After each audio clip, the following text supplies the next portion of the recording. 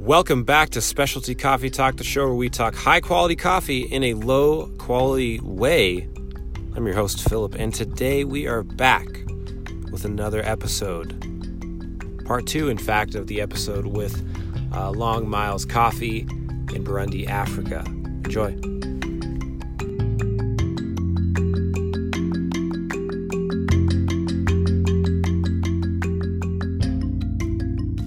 What are the processes? What process do you guys use? What is your favorite? How does that work? Do you guys have access to a lot of different ones, or? Burundi traditionally has always been a washed coffee country. That's just kind of our go-to process. And essentially that's farmers bring the cherries in. We have a specific process. We trace all of our coffee per hill. So we have 2 different washing stations now, and we have 9 different hills. So when farmers bring their cherries, it gets separated between which hill you came from. So every time we produce a coffee, it's a day lot from a specific hill. Process of choice is fully washed, and that is essentially we take that day's cherries from that hill and send it through a McKinnon, which is the depulping machine, and it just takes the skin off the cherry, and then we ferment it overnight. And that's about a 12 to 16-hour fermentation. And then we ferment it again with clean water, so it's double fermented, for another 12 hours. And then it's graded down these washing channels that removes all the mucilage and like the sticky fruit around that's remaining. And then we rinse the coffee for another 4 hours. And then we put it on pre-drying tables out of the sun for 2 days. And then we put it into direct sun for another 14 to 18 days in the sun. And so that process would be our fully washed, double fermented coffees. And that to me is kind of the epitome of what a clean, bright, beautiful coffee is from that process. And what are the differences you're going to taste in a fully washed compared to a natural, compared to what are the differences that are going to come out in the cup that people can expect when they go buy some? I think it's 2014 we started experimenting with naturals. We had a coffee roaster from the States, Mark Bray from Airship. He came and he was helping us bring the coffees in, and he had done some work in Guatemala with helping with natural process. And so we said, we want to do naturals. Why not us? Because no one else in Burundi was doing naturals. And then we thought, well, if we're doing naturals, we might as well try honey process too. We went from the first year just learning how to process to the next year jumping into naturals and honey process. Again, just the naive jump in that we do.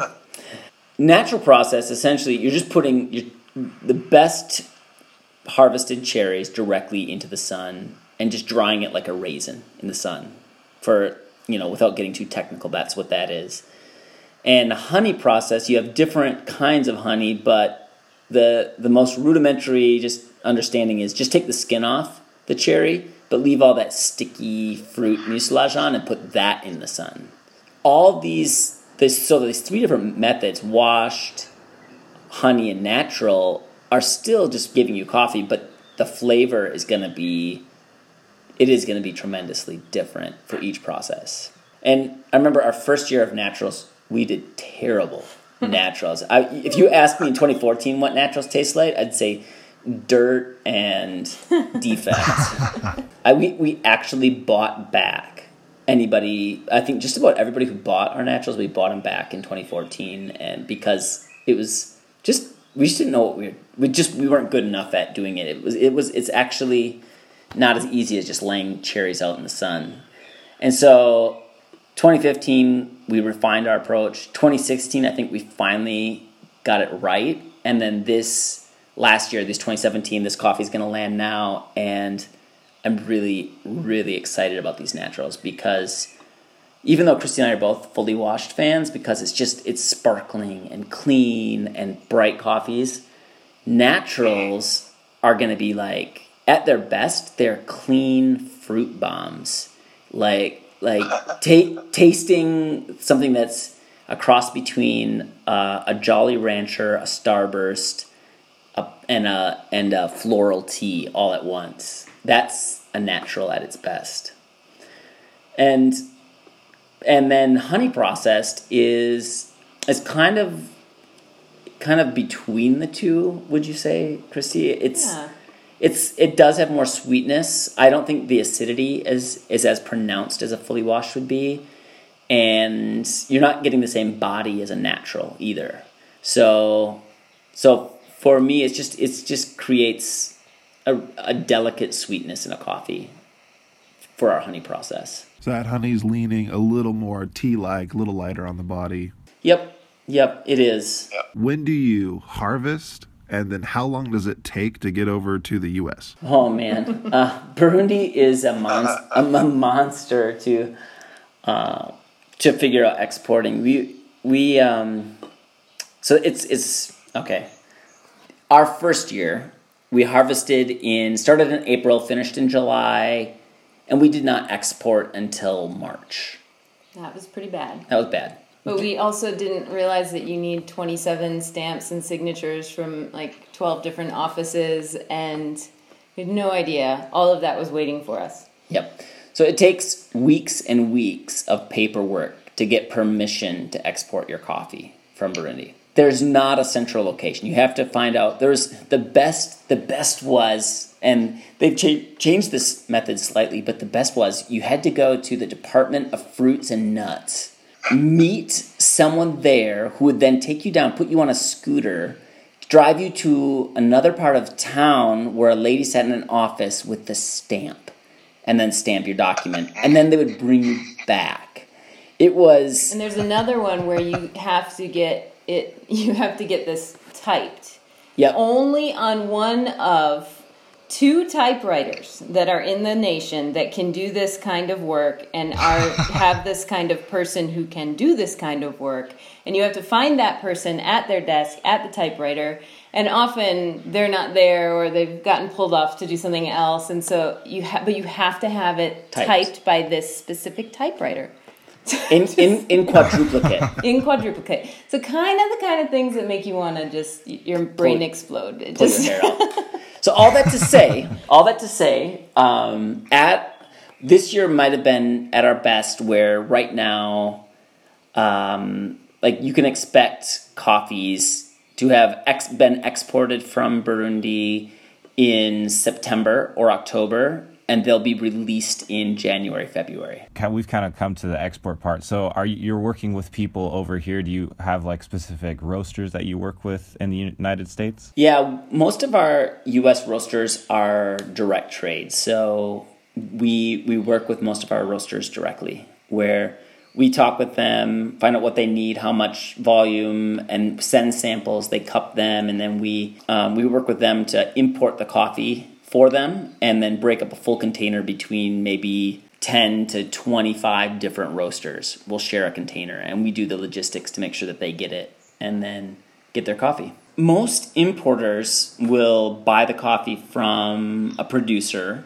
like Long Miles, and then they will get some samples and then send around the samples, but really they sell spot coffee, which means the coffee lands, they get it in the warehouse, they pull out samples, send the samples to your local roaster, and then they say, oh, I like this, I'll take 5 bags, and they take it out of the warehouse.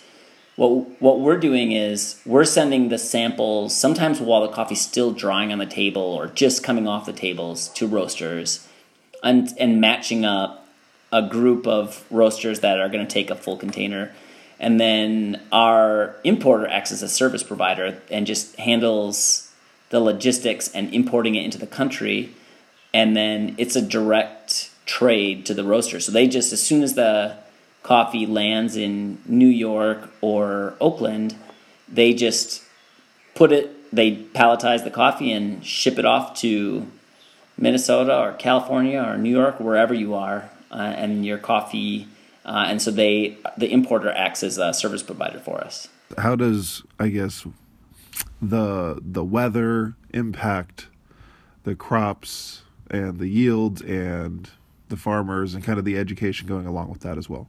Well, coffee is is, as much as we like to just like pour it in the morning, it's actually it is an agricultural product. So if it doesn't rain when we need it to rain, we are going to have a bad harvest. And if it's a bad harvest, we just don't produce the volume. And if you don't produce the volume, you just, as a family, you just don't make the same income you would on the year. There's just nothing you can do about it.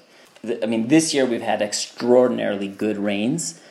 And so we're expecting for the next crop that in 2018, we can already see on the trees that it's going to supersede the 2017 crop. And that's strictly because of the rain.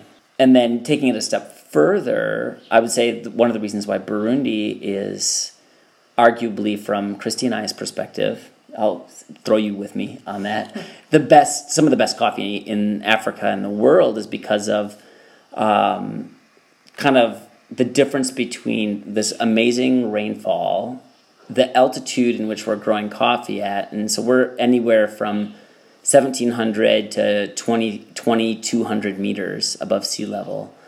And so then and we're close enough to the equator, while you get this dramatic nighttime to daytime temperature range. And that also affects the flavor profile of our coffee. And it creates this really hard bean that aren't really big, but full of flavor.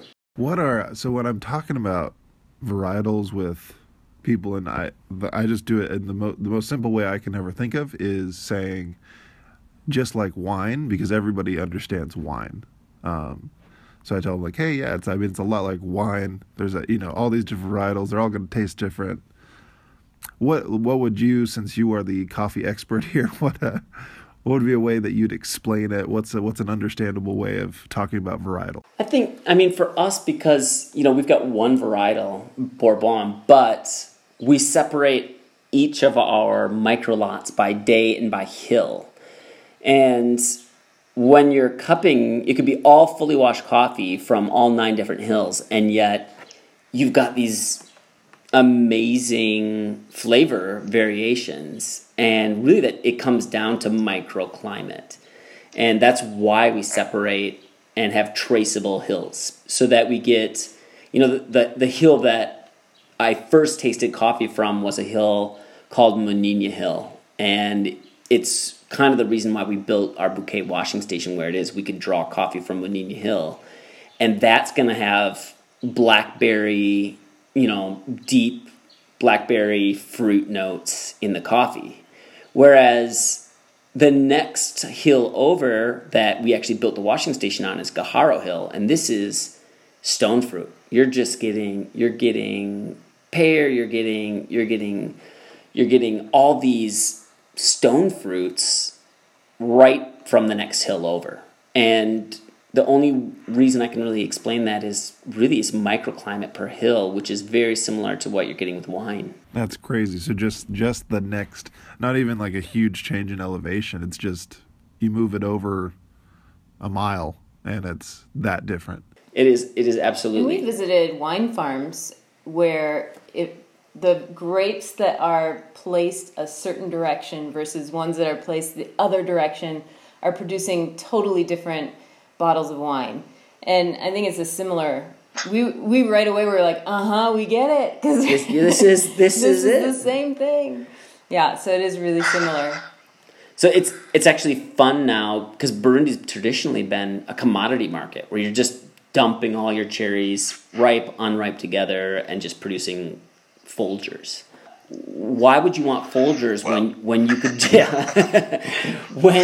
when you could have one cup to the next that can really just change your whole perception of flavor? I mean, we're talking florals in one cup to sticky sweet candy-like coffee in the next, and it's all Burundi and all from the same washing station. Wow, that's incredible. So for you, what do you get most excited about tasting, and I would assume you mostly drink the coffee you guys are producing. So what do you get most excited about tasting? Pretty much only. Yeah. I mean, I would assume so. Well, it's right there. Right. I don't know if I could afford my coffee habit in America, because I do drink. As we've been talking, I just drank a Hario pour over of Gajarro Hill, so it was really tasty. It's gone now, so I was thinking I gotta duck out and make another pot. But we have roasters who visit us, and they come and they visit the hill where they're buying coffee from. They cup, and I really get excited when they bring coffee, and we'll often just put coffees on our cupping table, and we'll cup some Costa Ricans or some Kenyans or Ethiopians, and we'll put them with our coffees. I get excited about that because we drink so much Burundi coffee that it's kind of a game to put our coffees on the table and just try to figure out which hill they're coming from. And because that's the only kind of coffee we get, so now I imagine it's kind of like lining up Bordeaux's all from Bordeaux and saying this is from this estate, that's from that estate. That's what we're doing with our Burundis from Long Miles. So I love it when I do get to try their coffees, and one of my favorite non-Burundis, I have to be honest, I do love Pacamara from Honduras. There's a guy, Benjamin Paz, he's a producer there, and he has some amazing coffees. I don't know if you've ever tried any of his coffees, but we will now. Yeah, now you should. And if you can get one of his Pacamaras, oh my gosh, I was very jealous. I said I didn't want to talk to him again ever, because it was just too beautiful. What do? You guys roast on just like a sample roaster, or do you? Yeah, we use Ikawa. I don't know if you've heard of the Ikawa roaster. I haven't, but we're going to look it up. I think for specialty coffee, this is probably the single most important innovation for specialty coffee in the last couple of years is the Ikawa roaster. And essentially you can profile roast your sample roasts and then send that sample profile to roasters, and you can match that to your production roast even if you want to. So it's a very small device made in the UK. And the interesting thing is the founder of the company, Andrew, actually his parents had spent a number of years in Burundi, and he had spent a number of years in Burundi, and coffee in Burundi is called Ikawa. So that's the name for the roaster. It comes from Burundi, actually. So there's a little bit of connection there too, but just in the industry as a whole, I think this sample roaster is really helping us define what flavor profiles are different and how to make sure we're doing very uniform cupping. We live near it's called Bodhi Leaf. I don't know if Bodhi Leaf Coffee Traders. Yeah, I know Bodhi Leaf. They're great. So we've got a Burundi. It says it's from Kayanza. Yep. Sorry. And it's a honey process. Is that anywhere near you guys? Yeah, our Haza washing station is in Kayanza. So Kayanza, okay. Kayanza is a province, so it'd be like one of our. It's like California. Oh, okay. So that's a province, and then it's a honey process. So I'm assuming it's from Bohirago Hindwa or CPC company. That, or it's from Grenco. It would be one of those two, because it wouldn't be from us, probably. Oftentimes, like Kayanza it's got about maybe 30 or 40 different washing stations in the province. Wow, that's a lot.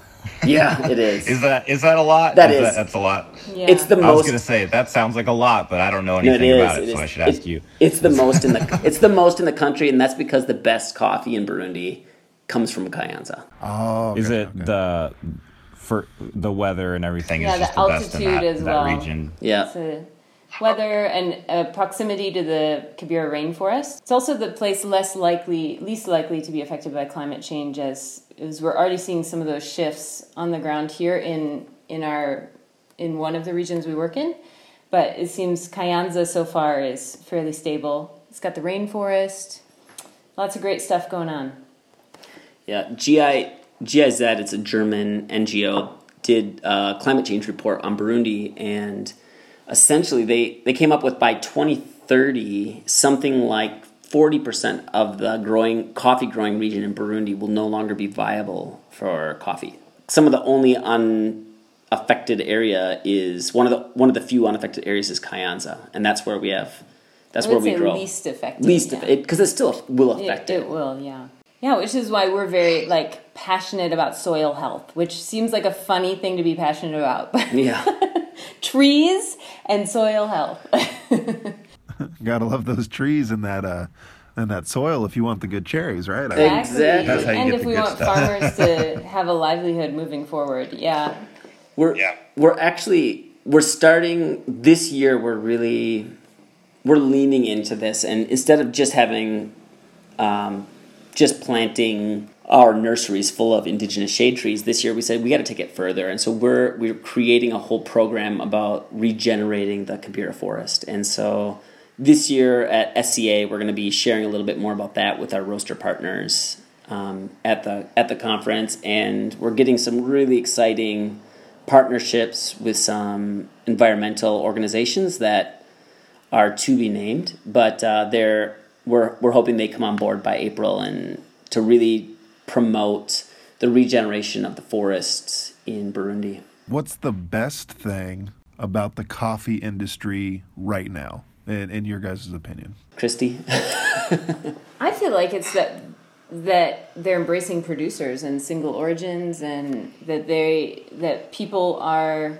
thinking beyond just when they drink coffee, they're beginning to think beyond just drinking that coffee and who is producing it and being impacted by it and where did it grow, and they're asking questions and wanting answers, and I think that's a really beautiful thing. Yeah, and the more education, the more that we all understand it, and really one of the most interesting things just in this generation is the concern for, how is my decision impacting others? And so just that simple understanding has definitely made a difference for myself and my own life and the clothes that I buy and all that kind of stuff. That would be like a personal decision of, I want to make sure that I'm having the least negative impact and the most positive impact at the same time. So seeing that in the coffee industry is pretty exciting. It is very exciting. Our friends at Department of Brewology, just kind of some of their leaning towards, filter coffee, not people. And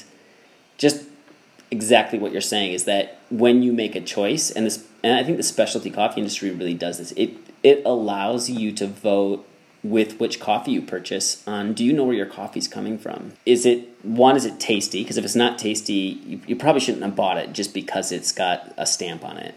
But is it taste good, and is it affecting change? And how do you know that?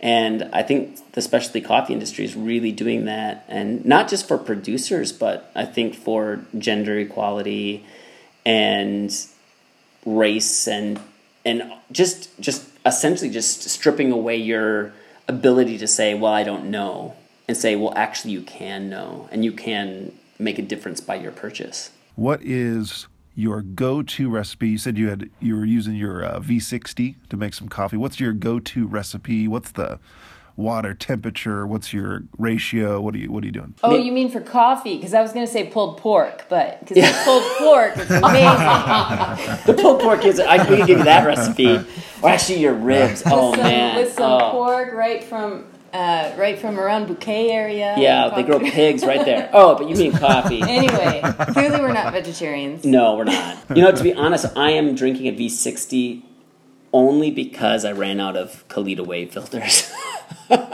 So that's one of the real joys of being in Burundi, when you don't go out and buy new filters, or Amazon Prime does not deliver next day.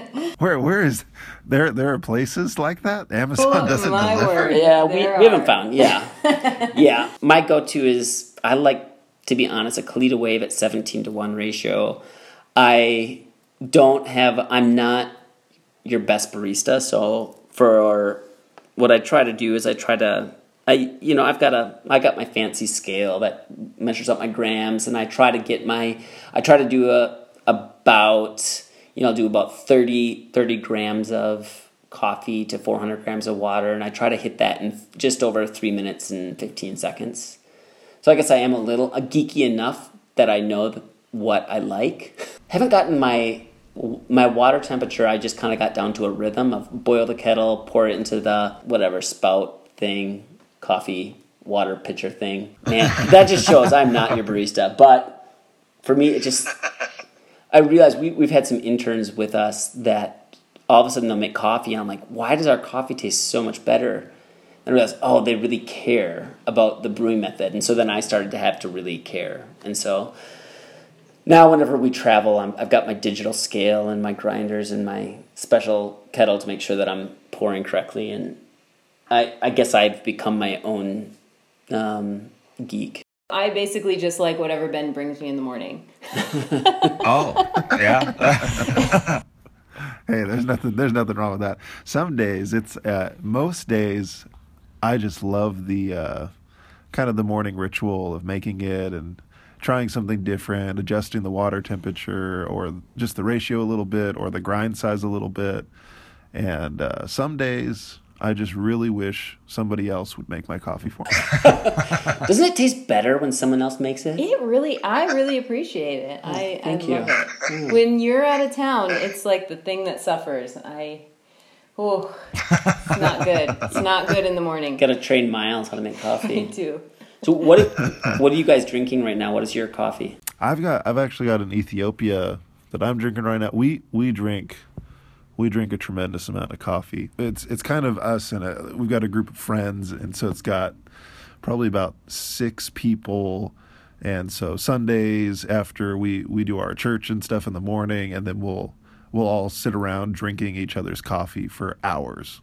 And that's just kind of our Sunday thing. So we drink a lot of coffee. I guess we've got to start wrapping things up. What's it like having, can you tell us, like, as far as living there, kind of the culture shock from going from the U.S. over there and then having kids? Like, what is all that like? It's a roller coaster. I mean, I love asking, like, the biggest questions possible that, they're like, wow, I need 6 hours to answer this, and you want me to answer it in 60 You were just seconds. like, let's wrap up. And as an introvert, I need like a day to think about it first, and then a couple of hours to answer. No, it's been an amazing journey so far. We're 7 years into living in Burundi, and it's been our hardest years as a family, as a business. Well, it's been our first business. Launching Long Miles really has been.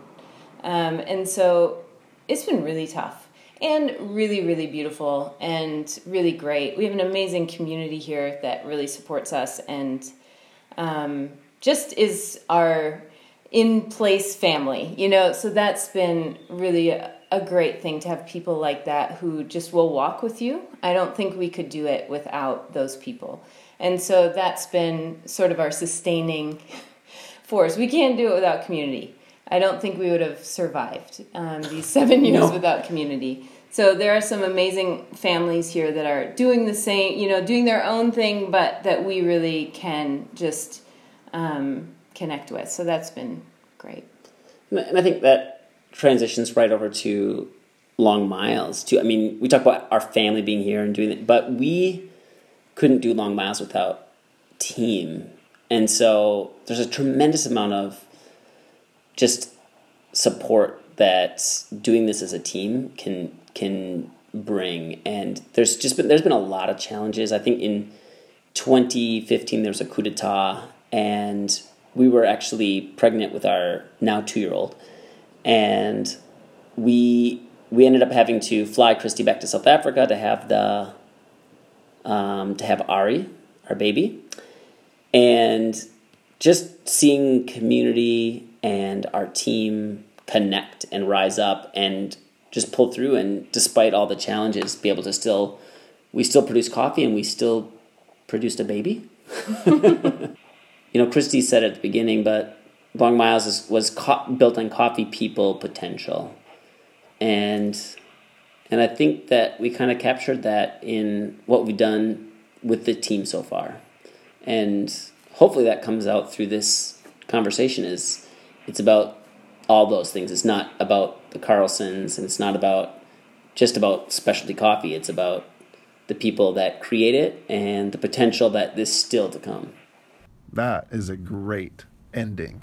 What That is a very good ending. what's the best way for people listening to this? They want to connect with you, they love the story, or they want to, try buying some green.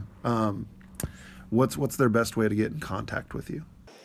I think Instagram right now is we don't have capacity to check many socials, but both internet and time-wise, but we try and keep our Instagram going. So we are checking that as much as we can, and we're available there. Or email, but yeah. So Long Miles Coffee. Instagram, Long Miles Coffee. And then email, longmilescoffee.com.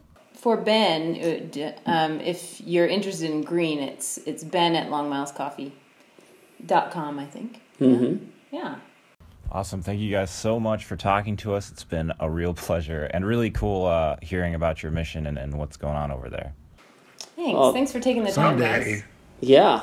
Yeah, someday we're gonna make it over there. We'll meet you face to face. We'll do a follow-up episode or take a video or something, because we like making videos too. But Yeah. Oh, the rest of the story with Eric and Philip. Like it.